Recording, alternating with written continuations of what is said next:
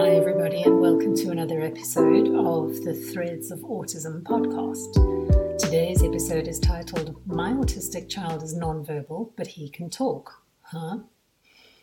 If you're wondering where that came from, I'll explain in a second. Just to say before we begin, thank you all for tuning in. Please do spread the word and share amongst your family, friends, anyone who you think may be interested in learning a bit about autism and increasingly teenagers, neurodiverse families, relationships with husbands, wives, etc. It's tell all here in a very honest and hopefully uplifting fashion.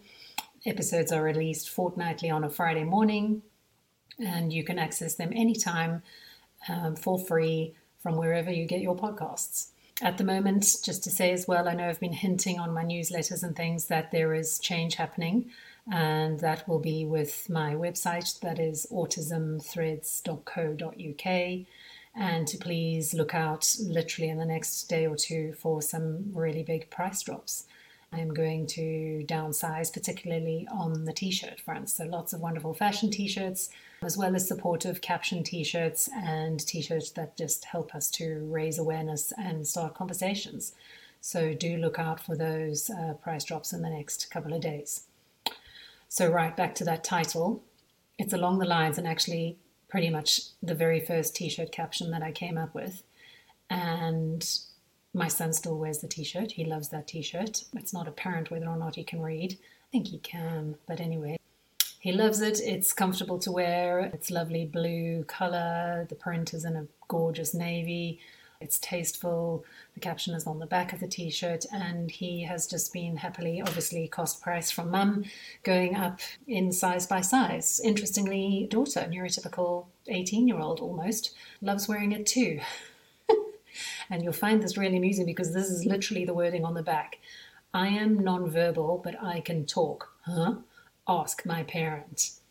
And honestly, my daughter wears it. So I'll tell you why in a sec. And again, I mean, why? Why would I create a t-shirt like this? I tell you why I did it. I did it to help start conversations. I did it to help other people set their expectations. And I did it to invite people to ask a question, because as a parent, that is all I ever want anybody to do, is to just ask me a question. And how will they know to ask a question if they cannot visually see anything is different with my child? You know, autism is not visually recognizable, let alone the fact that he is not able to socially communicate. So he is not going to say hello when I have met you and I go, this is my son Henry, and they go, hi Henry, and he doesn't say hello. I mean, let's think about how abstract the word hello is anyway. Utterly ridiculous for the autistic brain to get their head around, but anyway. And the judgment happens literally in that split second. And we're expecting other people not to judge us, but of course they would. You would make that exact same judgment if you knew a perfectly neurotypical child was introduced to you and didn't even bother to say hello. That would be your judgment. Hasn't been taught many manners, or a bit rude, or not a nice kid, or like, wow, mum, you haven't taught him much. All those things flash through your head in a nanosecond. Our children are judged, and we're expecting people not to judge, but they don't know. So the whole idea around all the caption t-shirts really is not to be loud, shouty, leery statements. They are subtle, tasteful, informative captions for just that one or two people standing nearby or in a queue, to then encourage them to just ask questions. And again, I guess the caption, that particular one for me, was to just put a little bit of humor on it. You know, there's so much flipping doom and gloom around autism, and obviously, traditionally, the language around autism has always been very negative, but wonderfully, that's increasingly changing more and more, and ever frequently. So, and my daughter wears it because she wears it as a little crop top. So she's literally 17, 6 foot tall, and wears a size 7 to 8 t-shirt.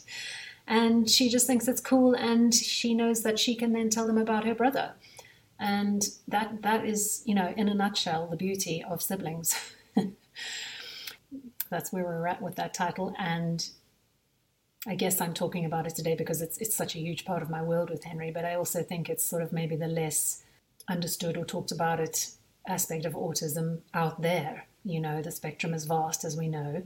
but typically autistic individuals who are non-verbal or non-speaking or minimally verbal or who have apraxia, I'll go into that in a bit, are less talked about and less seen. Obviously, they're typically in specialist schools, and it's a shame, really. And I think it needs to be, that's the reason I'm here, telling my stories for other people to realize and understand what it's like. And it does not make my journey, if you're an autism parent listening to this, or parent of an autistic child, apologies, it does not mean my journey is any harder than yours. It absolutely does not. Communication is a tiny element in the journey of autism. So lately, going back to some of the language, I see sort of people referring to their children as non-speaking rather than non-verbal. And then I've also heard this word apraxia come up quite a bit. So I to be honest, I don't really know. Henry we were told, basically that's Henry, non-verbal autism, but obviously he can use words and talk. So I'll also go into that a bit. And I guess non-speaking potentially refers to, I don't know, I thought that non-verbal was more along the sort of minimally verbal, doesn't have actual difficulties with making, physical impairments with speech making, and that non-speaking was completely non-speaking, does not speak a word. But I actually think it might kind of be more interpreted the other way around. See how complicated it all is? It's crazy. And it's not the only wording around autism that is confusing and hopefully changing as well. The whole high functioning, low functioning, again, such negative use of wording. Asperger's we're no longer using for obvious reasons. And I don't know, it's just, as parents, we want to be able to help set other people's expectations when they meet our children, obviously without using negative words. I no longer use severely autistic or profound unless I really have to drive the message home to some stranger about the fact that my son is not going to answer their question and why. Eventually, and hopefully, we will reach language that will both satisfy the autistic individuals themselves and show them the respect they deserve, as well as language that enables parents to accurately describe where their children are at. And increasingly, it's looking like a very broad, why not low support needs or high support needs? It instantly tells you more or less where they're at. And the rest can come down to a sort of individual one-on-one personal conversation that we have to start encouraging. We have to advocate for our children and start those conversations about them, but also encourage them themselves. And that's probably going to be our biggest journey, again, happening at various stages, them coming to their own acceptance of their autism, and more importantly, to be absolutely 100% proud and confident in it. And, of course, the language has to become more positive, and of course it has to be language that they are happy with. We'll get there. We will. I do sometimes wonder what people walk away thinking, once they have met my son Henry, and what they make of me saying, oh, he's nonverbal or non-speaking. A lot of the time it doesn't fully sink in. Obviously it wouldn't if it's something you've never heard really before. And time again, I will say, this is my son Henry, he's nonverbal autistic. He goes to a specialist school, I often mention, because then that also helps them sort of pitch where he's at. But it also at the same time makes them feel a little bit awkward because now they don't really, that's not their world, so they don't really know what to say. So they try and be positive and go, well, he really likes his school. And I go, well, I don't know because he's nonverbal. and then it sinks in. And it's not just that I'm totally okay with, it's to be expected. But it also definitely does not sink in with professionals, with the local authority, with the GP and on the medical front, with the police. We've had Henry escape. He went through a phase that I hope never returns of being quite the escape artist.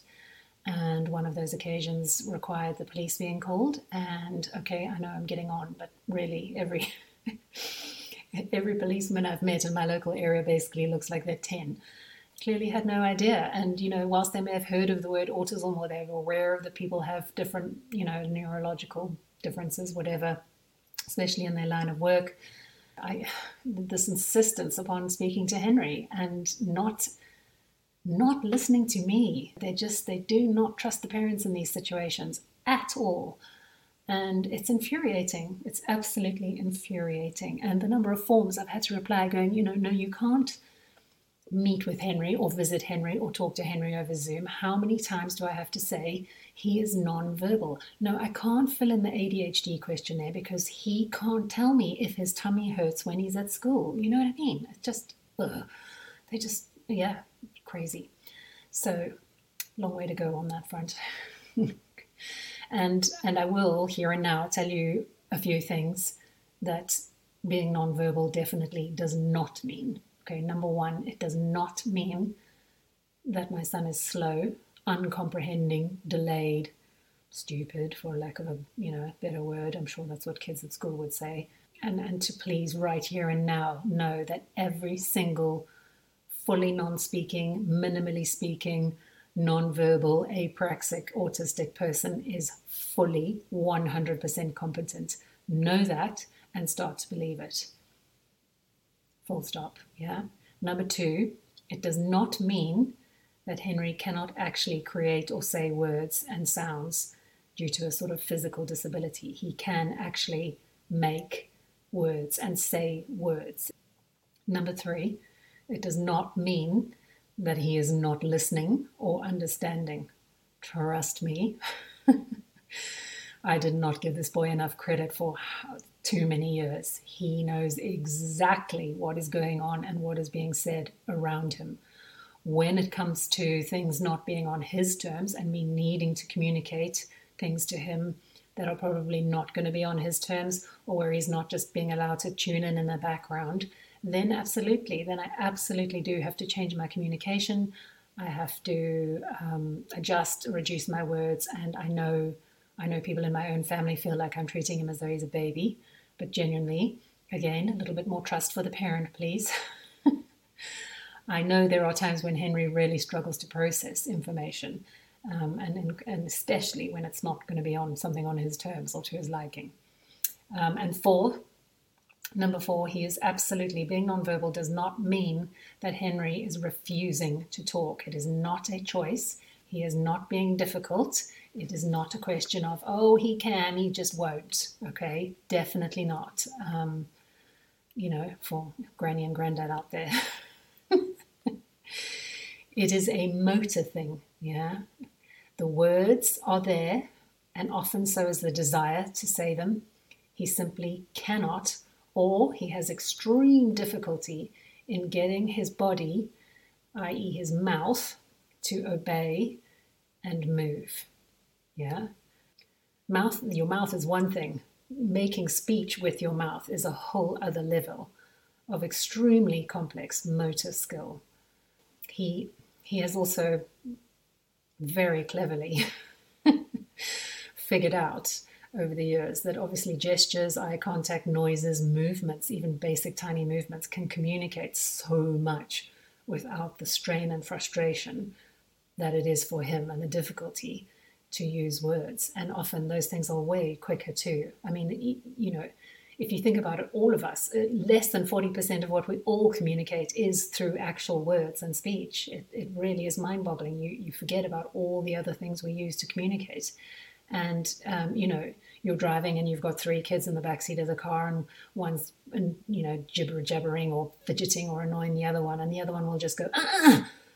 And I mean, that noise has just said like two whole sentences, You're really bugging me. Stop it. I'm annoyed. It's frustrating me. Please be quiet. We're driving in the car. I can't deal with this. You know what I mean? And that's just that sound. I mean, Henry can move his arm in a fashion in the car, and we know instantly he wants the window open or closed. So much easier. So clever. Coming up to next, I'll actually read it off my phone, is this thing about apraxia that I'm fairly new to. So, just to say again, obviously this is a topic I talk about a lot, and I have written about quite a bit as well. I often turn my podcast episodes into blogs, but on the website www.autismthreads.co.uk, you will find a host of other blogs that I've been writing for years, really. So if you're looking for specifically something to do around the nonverbal, there's more than one blog, I'm quite sure of that. So, right, apraxia from Google says, apraxia is the loss of ability to execute or carry out skilled movement and gestures despite having the physical ability and desire to perform them. I then found another one that said, apraxia is different from aphasia, goodness knows what that is, in that it is not an impairment of linguistic capabilities, but rather of the more motor aspects of speech production. And then I went on, did a bit more digging about apraxia in autism, because apraxia is often a disorder linked to brain injury. So this article was on speech apraxia in autism, also known as apraxia of speech or verbal apraxia, childhood apraxia of speech / CAS, or acquired apraxia of speech. It is a disorder of sounds associated with using verbal language. Someone with this condition has difficulty saying what they want to say out loud, clearly, and consistently. This is often described as the brain knowing language and sentence structure and creating what it wants to say, but being unable to properly plan out the sequence of words to make speech. Apraxia still involves the person having some level of spoken language rather than being non-verbal. So, I mean, that's Henry for me. Well, now I have to say he's apraxic, I guess. Right, there you go. Lots on Google for you to look up if you want to look into that any further. You know, around Henry's vocabulary, that is absolutely huge. You know, from the books we've read, you know, everything is retained to all the stories and cartoons and film clips he watches on his iPad. He's fantastic at echolalia. He will often use that increasingly in appropriate situations. You know, I'll pull into the petrol station and just in a flat American cartoon clip from somewhere accent, he'll go, "Oh, look, we're at the gas station." You know, it's just hilarious, but wonderful that he makes correct associations at times. He is, interestingly, actually very drawn to words. They fascinate him, especially expressive words, exclamations, and strong, you know, language. Needless to say, he can swear in a perfect South African accent that the whole family knows who he got it from. Yours truly and her road rage. And, you know, it just kind of, again, how did we not trust how fully competent he was, since he has all these words? It's the social communication that Henry cannot do, and that I think is where the nonverbal word comes in. You know, Henry cannot answer a question, one, because he has very cleverly figured out the tone of a question, and it's astonishing how many British people talk in questions. You know, "Hi, Henry, isn't it a lovely sunny day today?"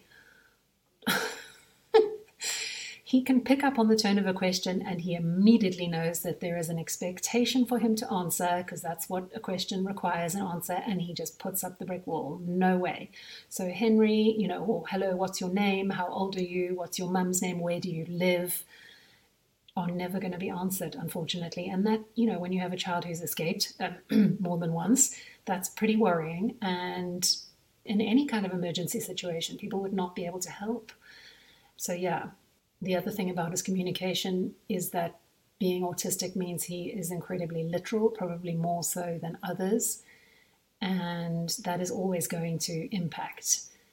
There is this amazing book. I don't know if anybody's ever seen it. I've struggled to find it on Amazon, but I do have a copy at home filled with diagrams that this boy drew to help him understand the language that we use. And honestly, the drawings are disturbing but also hilarious. And what's more disturbing is the fact that we neurotypicals all use them. I mean, where we got them from, why we say them when they are so illogical and crazy, I just don't know. So he drew pictures to help him understand and to help him get less distressed, obviously, because what do we say? We go, "Oh, I'm so hungry, I could eat a horse." And he has drawn a picture of humans like cooking and eating a horse. That's pretty distressing, yeah? Or, "Oh my word, there's a massive thunderstorm. It is raining cats and dogs." And this boy has drawn cats and dogs falling from the sky and hitting the pavement. You know what I mean? I'm funny, but traumatic. I do this all the time. I mean, how many years now, and I still get it wrong. And it's always in those moments when I'm kind of really need Henry to be doing something and he's not the only person on the agenda. And it's just like, Henry, hang on a minute. And he's like, I can just see him sort of look up briefly. Hang on to what? You know, all that kind of language we use is extremely difficult for their brains to translate. And then you sort of think of the low support needs children in mainstream schools, particularly in those early teen years, trying to keep up with the social chit-chats at break time. Can you imagine the way the banter just flies back and forth, all the lingo and these meaningless words teenagers throw at each other, and the joking and whether or not to take it literally or not. Can you imagine trying to keep up with that as an autistic person? Crazy, so difficult, and exhausting. For me personally, with Henry, the frustrations have been absolutely immense, and on both sides. What do I do to help? What does a day in my home, in our house with someone who is nonverbal look like? You can imagine how frustrating it would be. Henry, what would you like on your toast? And he can't answer. So I guess, and it's not what he wanted, and now he doesn't know how to say, that's not what I wanted. Yeah, that's just one moment in a day. I hope I can shed some, light on a few of the things we've done. Some of them, all of them have been learned out of necessity. I haven't kind of read books and sought professional advice. You just learn to figure it out because it's extremely important to Henry that I understand what his needs are. And it's extremely important to me too. I want this boy to be happy, regulated, healthy. So first and foremost has been a routine, a really solid, good routine. And I don't mean down to the minute, unreasonable things that would impact the rest of the family. Just that kind of really foundation routine. You wake up, you have breakfast. After that, you get dressed and brush your teeth. Those basic elements. As even just when that happens every morning, and to expect it and you trust it, then there's no need to struggle with the words. You don't have to wake up and try and tell your mum that you want breakfast. And again, in the holidays, when these things slip and slide, that's when, you just can't let that routine go for more than a day or two, depending on the child. I mean, we could never. I mean, it's not, and we don't right 7 a.m. wake up, but within a window. And when Henry wakes up, it's breakfast first, always. So a good routine. Again, his brain, if he didn't bath, he would not then know that bedtime was coming. So absolute disaster situation when he was younger, going to a friend's house for lunch. Henry, remarkably being great and enjoying himself. And we decide to stay and have a drink and go beyond his bedtime. And I just put him in pajamas, brought him home. Oh my word. Not good. Not good. And now I get it. I guess again here under what have we done to help is me learning to trust him a bit more, trust the way he needs things to be, trust that there's no ill intentions, trust that he is not wanting to make things difficult, trust that he is who he is, believe the impact for him if it doesn't go, the way it's meant to. He also, we've learned over the years, uses visual objects as a form of information or cue about what's happening, almost like an instruction. So the moment he sees his backpack, he knows he's going in a taxi to school, for instance, or the other backpack we use, he knows he's going in our car, and he will instantly manage that transition. All he needs to do is see the backpack. When I start, especially, occasionally I can obviously use shorter language, Henry, and again, first and then, those sentences have been absolutely epic, and we still use them now. Henry, first car, then shops. Just helping set his expectations. And over the years, obviously, the shops can mean a whole host of different things that he might not necessarily trust. But over the years, as he's developed, it's got, a little bit easier. And again, if it's a long journey, just break it up. First car, then tunnel train. And when we're on the tunnel train, I'll go first tunnel train, then car in France, then first car, then hotel. Again, when you're out of that home routine, I've learned to sort of remind him what time of day it is for him, worry at home. So we'll get out the car en route somewhere and go, snack time. And Henry knows, okay, that's kind of the afternoon before, sometime before supper type of thing. How do I know this when he can't tell me? I don't know. It's just we just read each other a lot, and we're both fully invested in it. I can definitely, and it does. I mean, consistency. I am that consistent person in his life. I can pick up on where he's at emotionally, or why he's done something way before the rest of the other members in the family. It doesn't make me some sort of saint or special whiz. It's just because I have to. He trusts me, and it's important. So yeah, we're deeply in tune with each other, and I have tuned into the noises he makes, and I think I wouldn't automatically know. And I mean, honestly, some days there's 3, 4, 5 occasions where I'm totally blown out. I don't know what the deal is. Just have to get through it. Is that routine? So I kind of, because the routine's there, I'll know, oh yes, those noises, he's getting a bit hungry, and think, oh yeah, he didn't eat his lunch, that much lunch, blah, blah, blah. Anyway, I'm jabbering. Other things I've done to help is just learning to, not sweat the small stuff. No day is going to be perfect. To not let myself as much as possible spiral down like I'm so good at doing. Why can't I get it right? Why didn't I fix it? Why is he doing this? Why? It'll just drive you mad. Turning that sort of need for why and figuring things out into more of a curiosity. Being curious about things rather than trying to fix situations or stop him from doing certain things.